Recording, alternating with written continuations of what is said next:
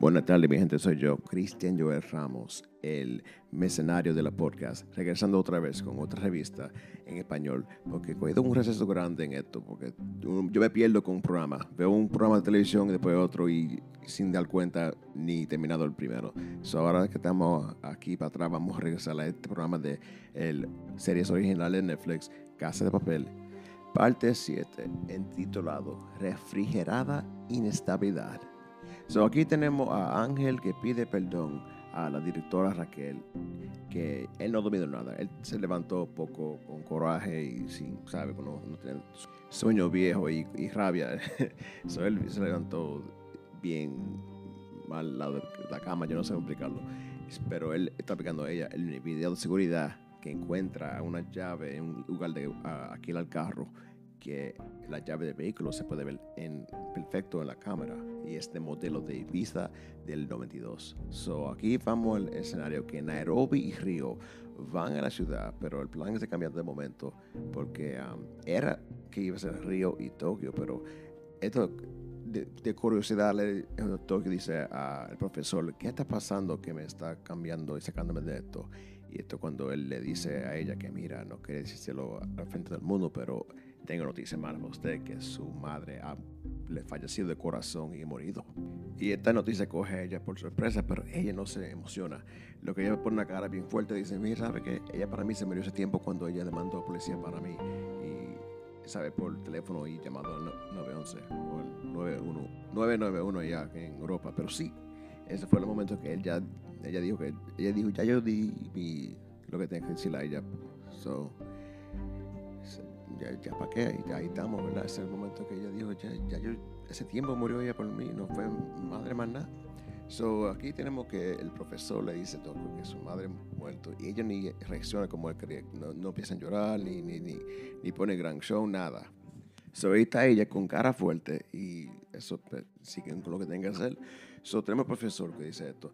Después tenemos el próximo escenario, que Raquel, la directora de los policías, se levanta de la cama con el alma y encuentra una llave de carro conectado con el crimen en el banco. Fácilmente con su computadora y datos contaron rápido.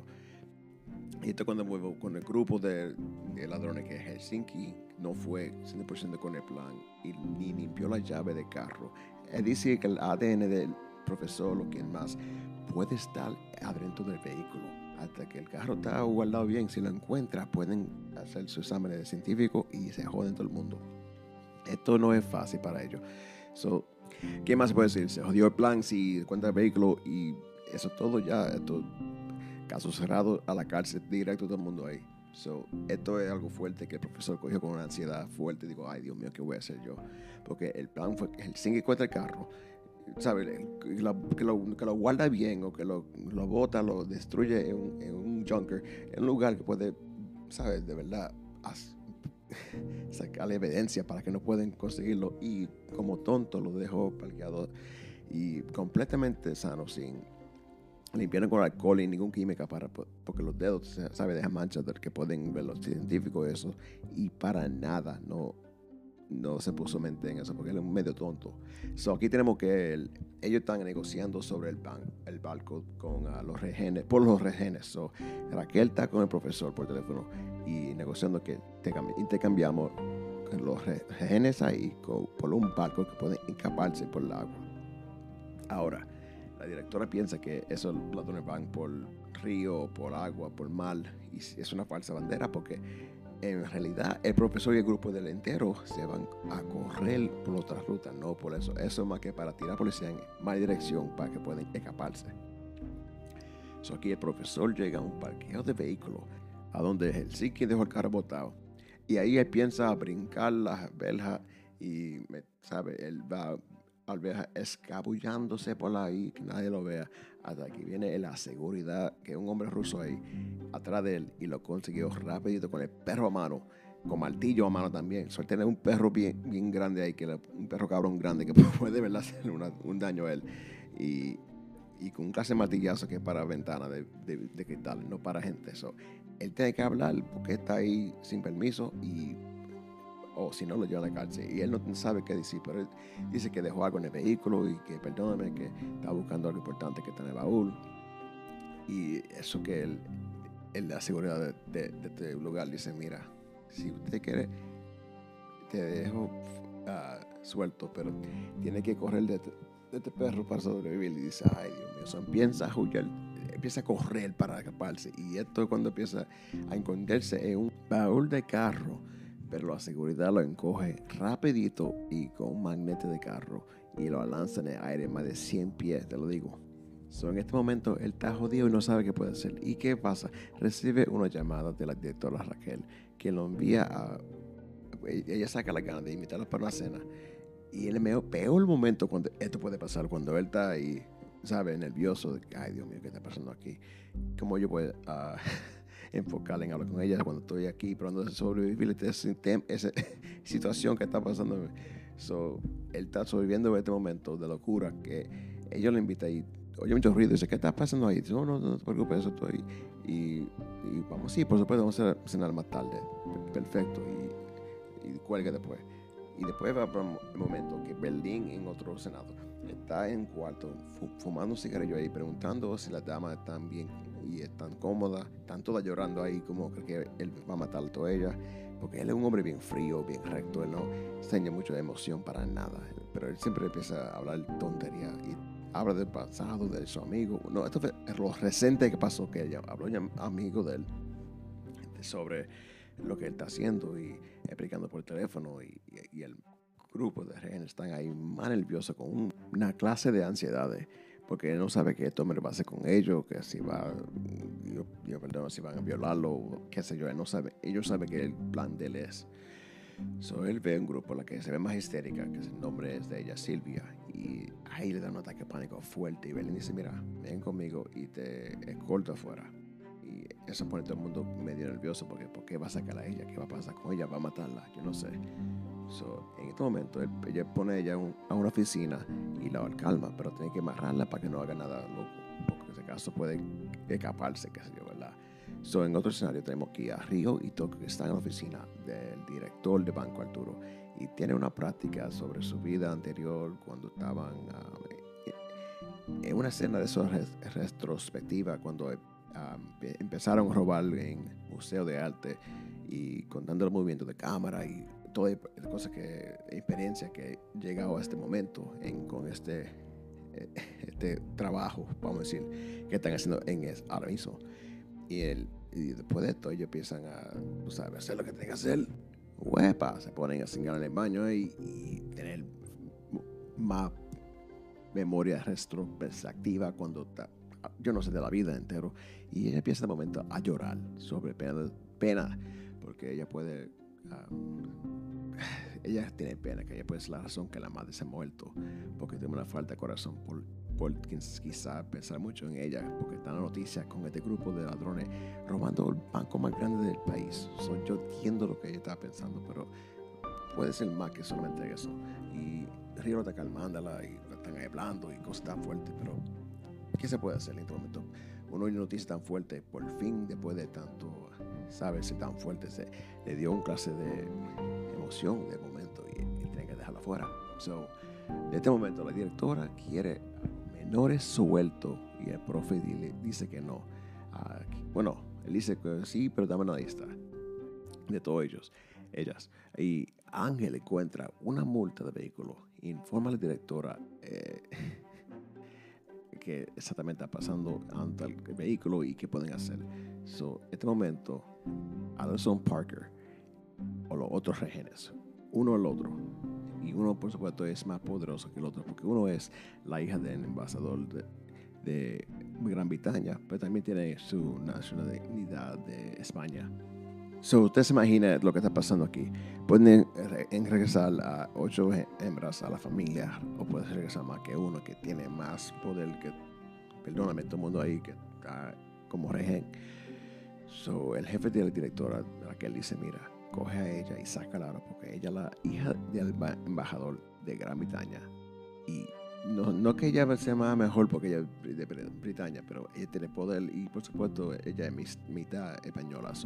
No tiene que hacer nada con eso. El asunto es que ella es hija de alguien poderoso y no quieren que en su negocio con estos ladrones van a pedirla como demasiado. y otra cosa más, pues, ¿sabe? Por poder. So, la directora ya sabe lo que tiene que hacer. Pero rápido, por apoyo de Ángel, todo el grupo de policía ahí, ella encuentra el vehículo y el profesor está en depósito de chatarra. Él consiguió el vehículo y brincó a la verja y se metió ahí y está en un gran lío porque él se pone en 8 buscando la pastilla para calmarse porque él no puede pensar que está haciendo todo esto.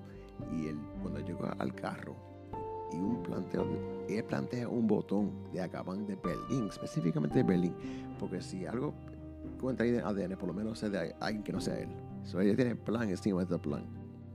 So, la policía llega a el lugar del crimen y el profe se encuentra en el carro. So, el momento que él está ahí haciendo lo que tiene que hacer con la química, imagínate. So, esto sí se está poniendo fuerte porque él casi lo cogen rapidito y lo reconoce porque él está practicando mucho con la Raquel, no recuérdate. So, la policía llega y el profe se esconde en carro. Un camioneta vieja, te parece como de los años 60 o 70, y está bien sucio con muchas piezas, y él se pone a como cambiarse como vagamundo. Mientras tiene un perro bien delgado callado ahí en la guagua, y él lo manda a callar el perro. Hasta el perro no ladra, pero nunca sabe, cálmase. El perro está ahí confundido como, ¿qué este hombre hace aquí? So, él se esconde en camioneta y se le pone disfraz de vagabundo con tierra y se rompe encuentra una tijera ahí y se rompe la camisa y todo roto y se pone tierra por toda la cara. Y otra vez al lado del carro llega la policía y Raquel está limpiando el vehículo buscando sample de ADN por todo lado, no encuentra nada, pero el radio está prendido y escucha la grabación de ella y con el profesor que tuvieron. Parece que él puso la grabación en la noticia y todo el mundo en el país ya está escuchando el plan de esto de intercambio de que ella puso la vida de una persona encima de 8 y sabe como noticia cambia cosas fuertes, que la cosa está fea, para decirlo bien. Y ella se pone, ay Dios mío, si escucha esto a mi familia se va a poner una vergüenza grande porque ella eligió la vida de una sola en vez de sacar 8. So, no se ve bien para nada, nadie que lo escucha, especialmente que noticias tienen su don de cambiar las palabras para que se suene más potente, ¿verdad? Como para darle un poco de drama. So, la directora encuentra esa camioneta vieja que el profesor estaba cambiándose y el profesor se cambió y ya sabe lo que está caminando por ahí, se ve como un vagabundo en la calle. Pero poco que ella sabe que este hombre es el que está dirigiendo todo lo que está pasando. So, el profe se está corriendo porque la policía lo está preguntando qué está haciendo en este lugar. Porque él no sabe, está caminando con el perrito ahí. Y gracias por esto que la directora Raquel dice, mira, yo no quiero hablar con este hombre loco viejo. Usted habla con él, a su oficial que está por ahí. Y él habla con el profesor, porque si ella ve la cara de él, hasta que está convirtiendo en tierra y cuánta cosa, ella va a reconocerlo como el amigo de él, que está en el café toda la vez hablando. So, el profe se pone a mearse encima, te lo juro, se meó encima para verse como más asustado. Y la policía lo dice, mira, lágate para allá, sigue, pero no te mantenga aquí. Y el profe se va huyendo, va corriendo para el carajo y corre más rápido que el viento, digo ahora, volando ahí. Y después cuando el momento Raquel mira y se da cuenta poniendo la pista junto que el hombre que está ahí vagamundo es el hombre del líder del grupo de ladrones de banco. Y en ese momento ella se viene a correr atrás de él, pero ya para qué, ya se escapó de ahí ese tiempo. Pero si ella cogió el tiempo de ver por qué hay un hombre aquí extraño vagamundo en un lugar que es casi privado, que este hombre que es seguridad dirigente va a decir algo a él y no dijo nada. So, en ese momento se escapó la chance de decir algo y mire qué pasó. Así terminaron. El profesor se escapó por casi nada, porque si estaba ahí un momento más podía conseguirlo y arrestarlo en mimito, pero por suerte de él que él podía escaparse. Bueno, y así terminó la parte 7. Tenga ahí pendiente, vamos a tener un break pequeño para comenzar y regresamos con la próxima revista de Casa de Papel, episodio número 8.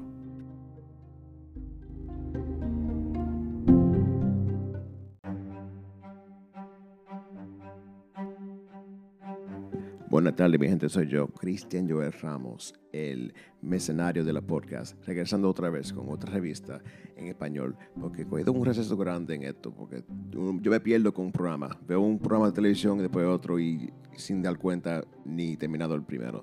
Ahora que estamos aquí para atrás, vamos a regresar a este programa de series originales de Netflix, Casa de Papel, parte 7, intitulado Refrigerada Inestabilidad. Aquí tenemos a Ángel que pide perdón a la directora Raquel, que él no ha dormido nada. Él se levantó poco con coraje y sin, sabe, no tiene sueño viejo y rabia. Él se levantó bien mal al lado de la cama, yo no sé cómo explicarlo. Pero él está aplicando a ella el video de seguridad que encuentra una llave en un lugar de alquilar el carro, que la llave del vehículo se puede ver perfecto en la cámara y es de modelo de Ibiza del 92.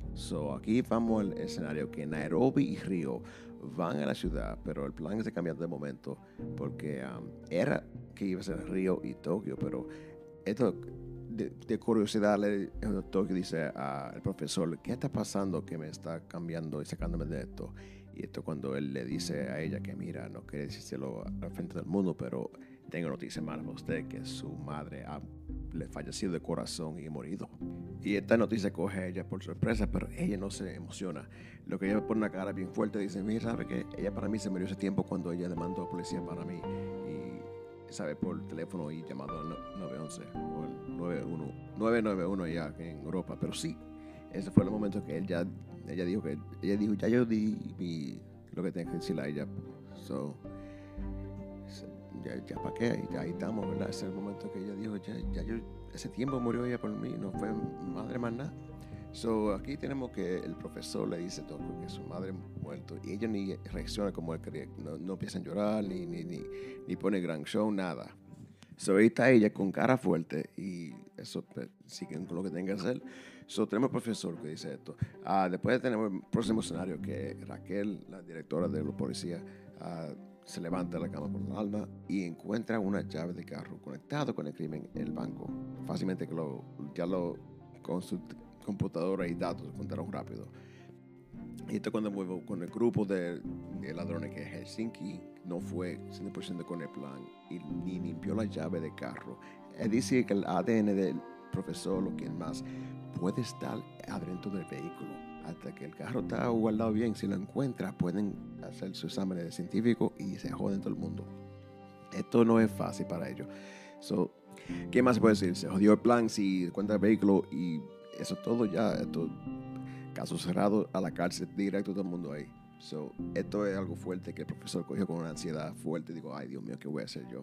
Porque el plan fue que Helsinki encuentra el carro, ¿sabe? Que lo guarda bien o que lo bota, lo destruye en un junker, en un lugar que puede, ¿sabe? De verdad sacarle evidencia para que no puedan conseguirlo, y como tonto lo dejó parqueado y completamente sano, sin limpiaron con alcohol y ningún química porque los dedos, ¿sabe? Dejan manchas que pueden ver los científicos eso, y para nada no se puso mente en eso porque él es medio tonto.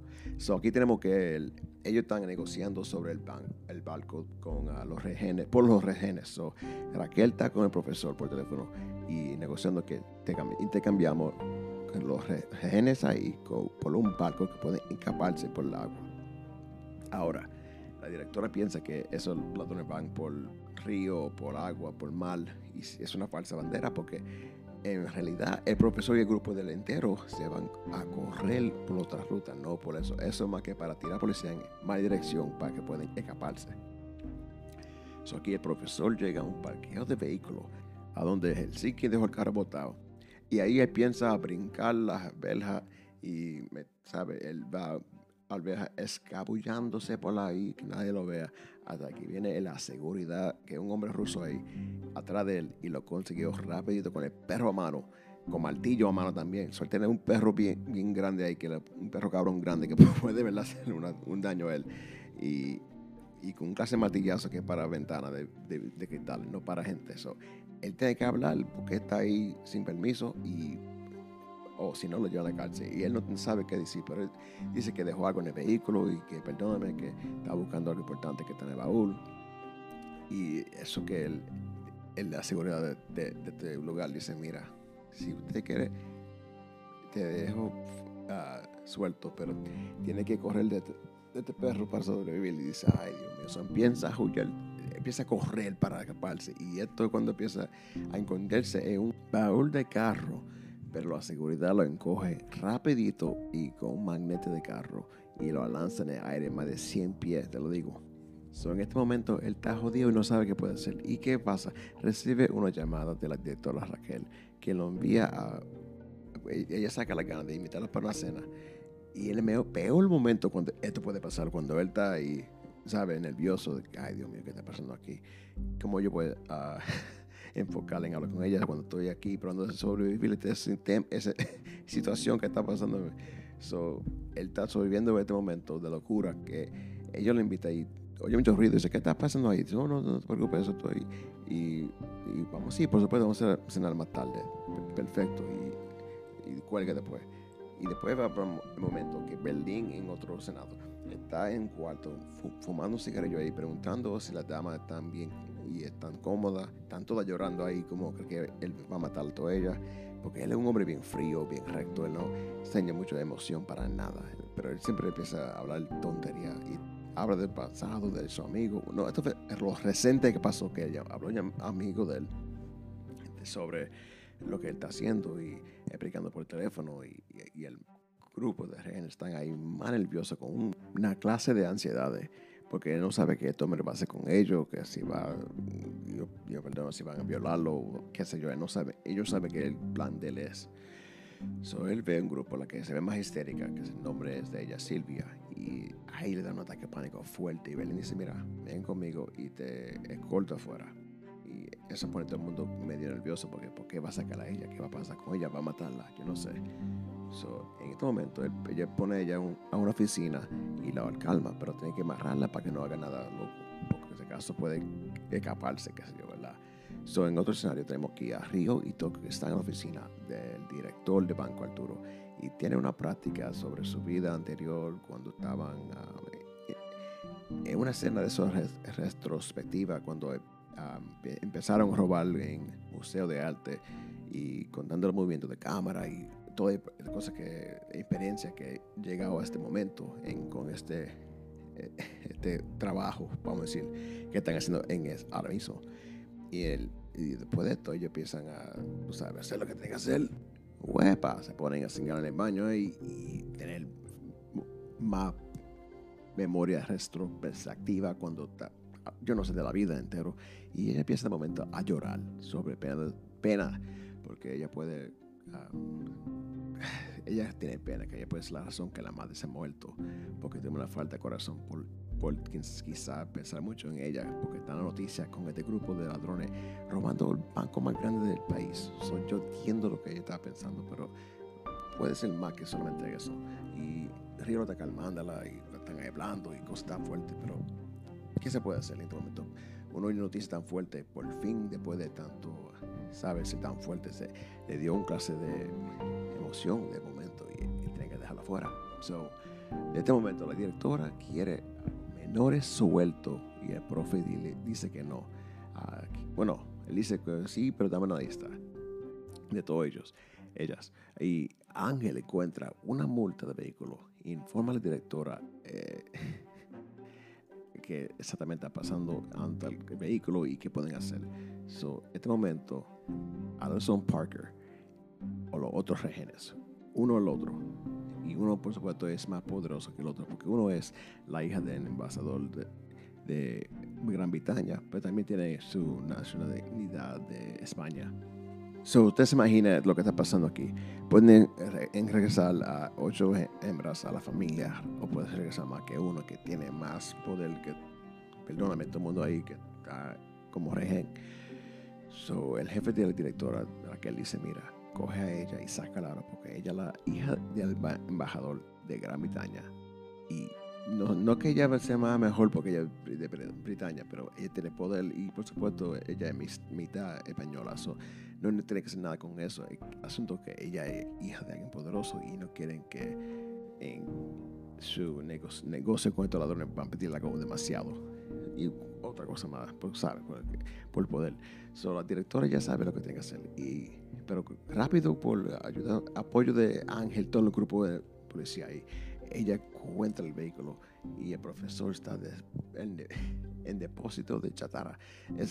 Él consiguió el vehículo y brincó a la verja y se metió ahí y está en un gran lío porque él se pone en 8 buscando la pastilla para calmarse porque él no puede pensar que está haciendo todo esto.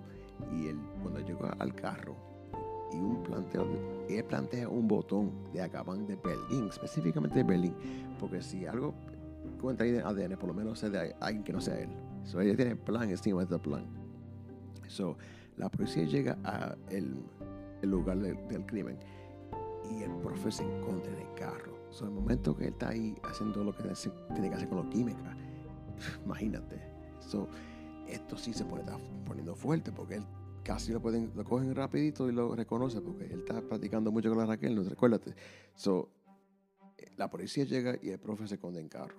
Un camioneta vieja, te parece como de los años 60 o 70, y está bien sucio con muchas piezas, y él se pone a como cambiarse como vagamundo. Mientras tiene un perro bien delgado callado ahí en la guagua, y él lo manda a callar al perro. Hasta el perro no ladra, pero nunca sabe, cálmase. El perro está ahí confundido como, ¿qué este hombre hace aquí? So, él se esconde en camioneta y se le ponen disfraz de vagabundo con tierra y se rompe encuentra una tijera ahí y se rompe la camisa y todo roto y se pone tierra por toda la cara.